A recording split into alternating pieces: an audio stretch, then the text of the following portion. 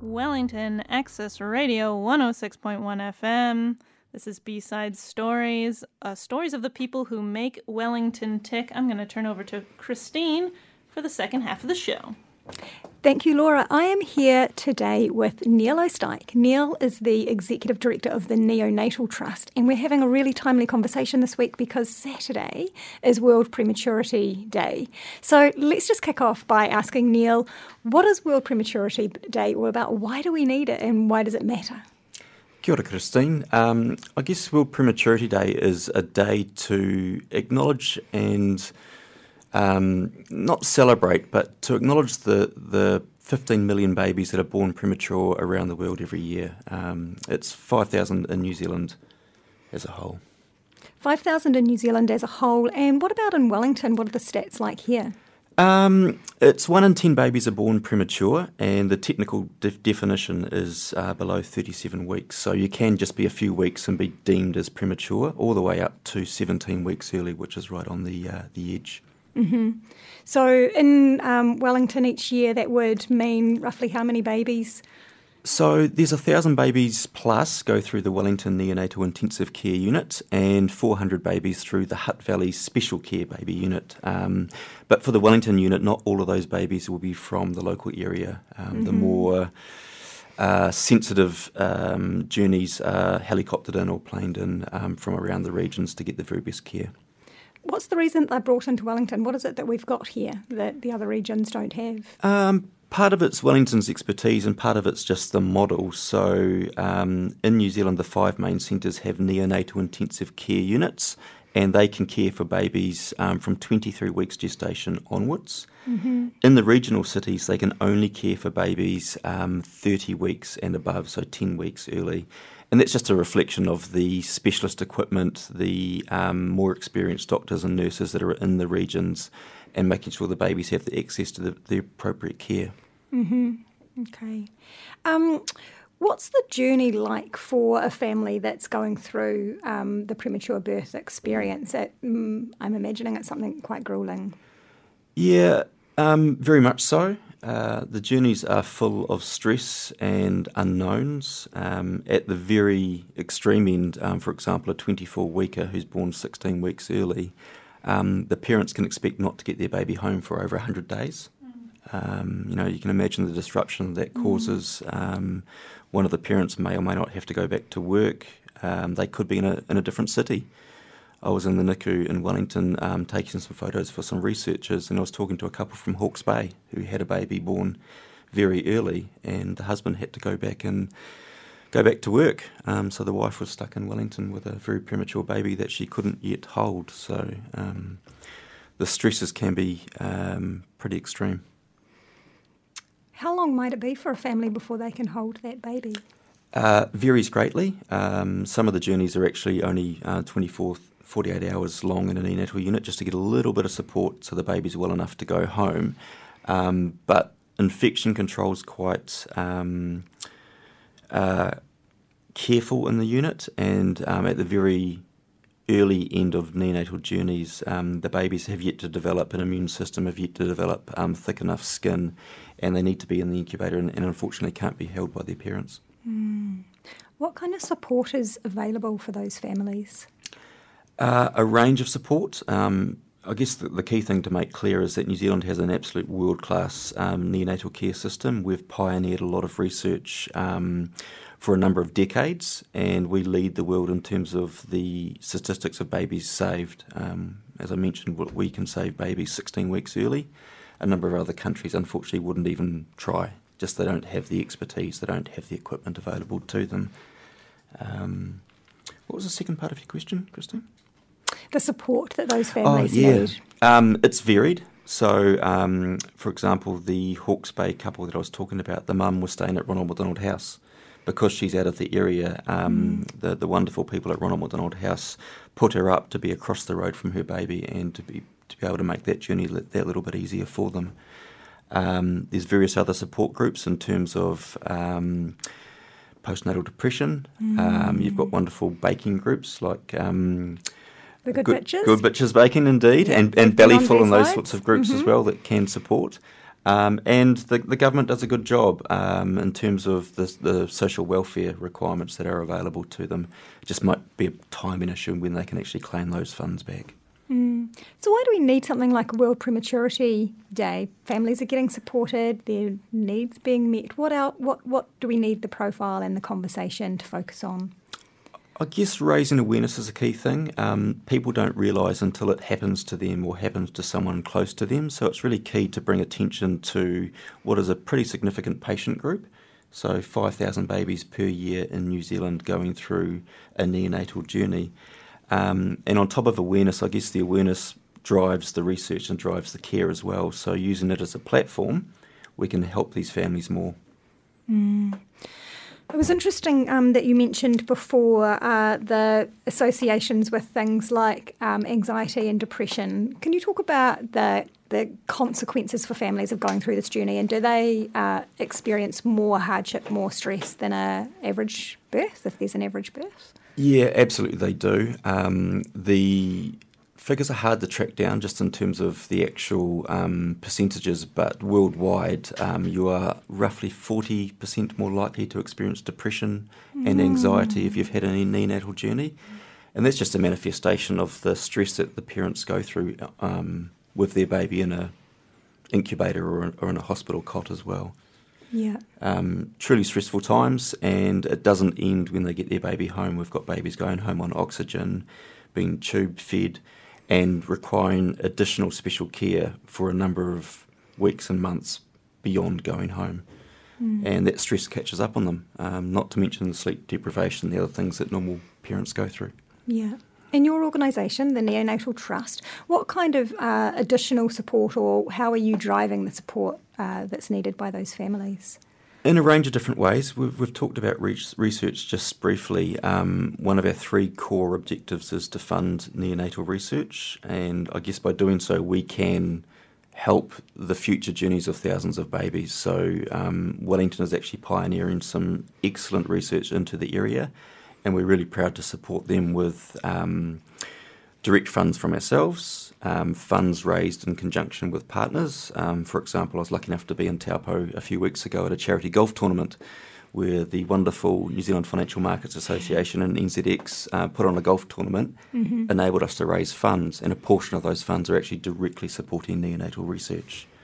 I know you've done some events in Wellington as well. I remember last year a garden tour. Are there other things like that coming up for you again over the next few months? Oh, that's a wonderful segue. Ooh. In March next year, we will be conducting a home and garden tour in the Seatoon area, and it'll be a wonderful fundraiser for us. We'll get sort of 500 or 600 people purchasing tickets, getting to see some beautiful homes and art and the like, and at the same time getting to support a charity that's dear to many people. And getting to see some really cool homes and gardens. Really cool homes and gardens. Unbelievable. How many homes are open for people to look through for that? Last time we held it in October 2017, we had 10 homes, and it was just about the right number.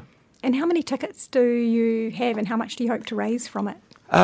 We're aiming for about 600 tickets, and we'll, depending on ticket pricing and what we can get support with catering, etc., it'll be a $30,000, $40,000 fundraiser for us, which is just incredible, and we can do lots of good with that. Great. I'm assuming tickets aren't available for that yet. No, we've got the save the date out. Okay. It is in March next year. I'm just going to confirm the exact date very shortly, but you can jump on our website or flick us an email and we can get back to you with details. Okay. Neil, how long have you been working with the Neonatal Trust? Over 3 years now. Work part-time, but sometimes it feels like 10 years, sometimes it feels like 12 months. I work alongside Neil at the Biz Dojo, where we're both fortunate to have sponsored desks, and he doesn't look like he works part-time. What is it that drives you and motivates you in this role? Always been pretty community-minded. I guess the wider family have impressed upon us to help other people. Been lucky enough to lead a pretty good life and acknowledge that we, in many respects, have a privileged life with different choices to other people. So really privileged to work in a role that enables me to give back to the community. What gives you joy from the job each day? we get our job right, we save lives and help people in a pretty material way. So very few jobs have that sort of aspect of satisfaction to them. And just knowing you're making a difference, and with the research again, we can make a fundamental difference that will help thousands of families into the future. And is a lot of the funding for that research coming from organisations like yours? Would it happen without you? It would happen without us in some respects. We're one of many funders that fund this research. You've got government grants that can fund it. You've got private institutions. You've got the Neonatal Trust and other organisations that fund it. But I guess what drives us is we want these world-leading researchers to be focused on enhancing the care of pretty fragile lives rather than spending their time filling out grant forms. And I remember doing an article with Pat from the 1% Collective, and we had Dr. Max Berry interviewed, and one of the quotes was, she's up till 2 or 3 in the morning filling out grant forms for funding with an 8% strike rate. And that just doesn't make sense. No. You've got a world-leading clinician and researcher filling out paperwork rather than focusing on what she's good at. So the more that we can fund her, the more she can do her world-leading stuff. Yeah. I'd love to hear any special stories that you've got from your 3 years. Is there anything that comes to mind straight away? Don't really like to focus on individual stories. I've been lucky enough to be close to some journeys, and some of them have been quite tough, and that gives quite an insight into what these parents go through. To take one off our website, and just talking in generic terms, the numbers might put it in context for the listeners. Wee baby was born 12 years ago at 23 weeks and 3 days gestation, so 16 weeks early. Spent 132 days in hospital before going home for the very first time. 9 blood transfusions. You just think of the stress and anxiety that the family went through, and the outcome is now a wonderfully brilliant and bubbly girl who's running around doing athletics and enjoying life. And that sums up what we're here to do. And given it a particular Wellington context, back when she was born 12 years ago, Wellington was the only neonatal unit that would have attempted to save her. And that's almost Russian roulette because of the care model we talked about. If a unit is full, you can be helicoptered to a different unit. So again, I'll harp on about research. That's why it's important to get funding into research and raise the bar and share the learnings and push the boundaries so we can help more babies in a more consistent way. And it really brings it home, doesn't it, when you have the image of a really healthy and happy 12-year-old girl who may not have survived if it weren't for all of the great research and all of the great services. Would not have survived. Absolutely would not have survived. And unfortunately around the world at the moment, there'll be babies at that gestation that will not survive. And a lot of the research that we fund, thankfully, has international collaborations going on with various universities and neonatal units around the world as well. So the learnings are being shared. We're not just helping Kiwi babies, we're helping babies around the world. This may be a really difficult one to answer, but do you think we've got the survival rates and the ongoing wellbeing rates as good as we can get them, or is there still a big gap to address? Or a small gap? I'm not a clinician. There's various debates around how young is too young, but watch the space for some information around the long-term consequences of prematurity. People draw a line in terms of they will end up with significant issues. And while premature babies are overrepresented in certain categories, cerebral palsy and various other things, the gap's not that big. So I think we've got it about right. We can save these babies. They can go on and lead meaningful lives. And in fact, some of the research isn't just dealing with petri dishes and blood and those sorts of things. It's looking into the statistics that are available and mapping out how early a baby was born or what the circumstances were, and then how those babies perform at before school checks and during their academic and lifetime of I've been a child, and the results are pretty good, without going into details. This might also be going outside your scope, but how much do you think the child's development might be related to the consequences for the parent of going through that prematurity journey, and the importance of the support for the parent and their well-being? It's probably more a generic question. I think all outcomes are to some degree or other related in terms of the parent's input or the parent's circumstances.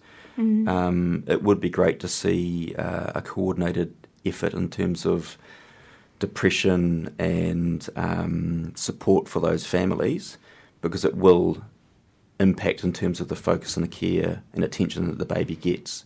We're actually working with Baby Sensory now, who are a organisation who run playgroups and various things for babies and toddlers, etc. It's medically based plays and activity that stimulate the right things to help develop the learning and development and sensory issues, etc. So, to go back to your question, the parents can play a role in that, and it doesn't need to be in a formal class. So we're working on new support resources that can give parents the tools and tips and ideas on how they can help their baby themselves as well.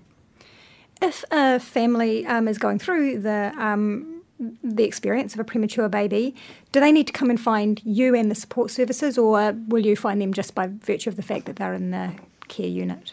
In Wellington, we're really lucky that we've got a shop/office inside the neonatal unit, and we've got some part-time staff who work there. So easy to find us, easy for us to be able to support. We've got the same situation in Auckland as well. We'd love to have it in the other neonatal units, and that's something for us to aspire to. We can service those parents remotely. We've got a suite of digital resources, downloadable PDFs, a website with help sections and those sorts of things. But it's not a consistent support package just yet. Yeah. And for the people around those families, besides going on a garden tour and supporting you that way, how else can we support the family and support the organisations that support the families? And should we? Why should we?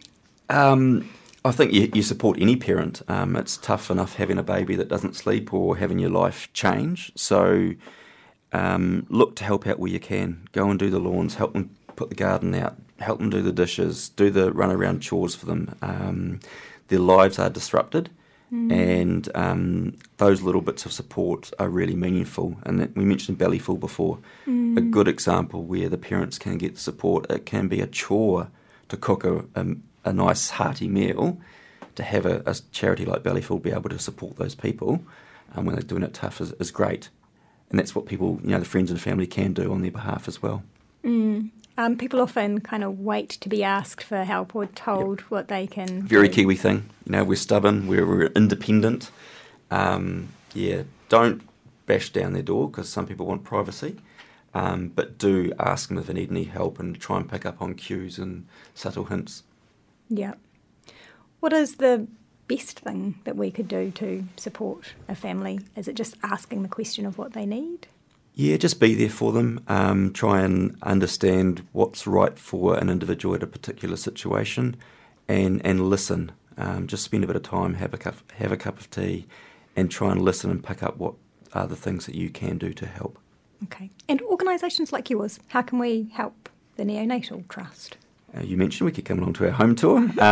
You can support the great people that support us. We've got some wonderful sponsors, likes of Mojo Coffee and Hell Pizza and those sorts of organisations. So where we give a shout out to people on social media, share, like, comment, support those that support us.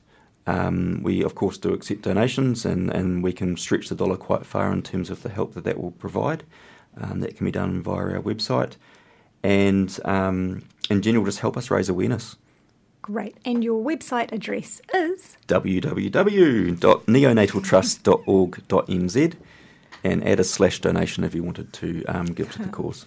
Brilliant. Thank you so much. Neil O'Styke, it's been an absolute pleasure talking with you about the Neonatal Trust, the great work going on in Wellington around premature care and research, and World Prematurity Day this weekend. Thank you. Thank you.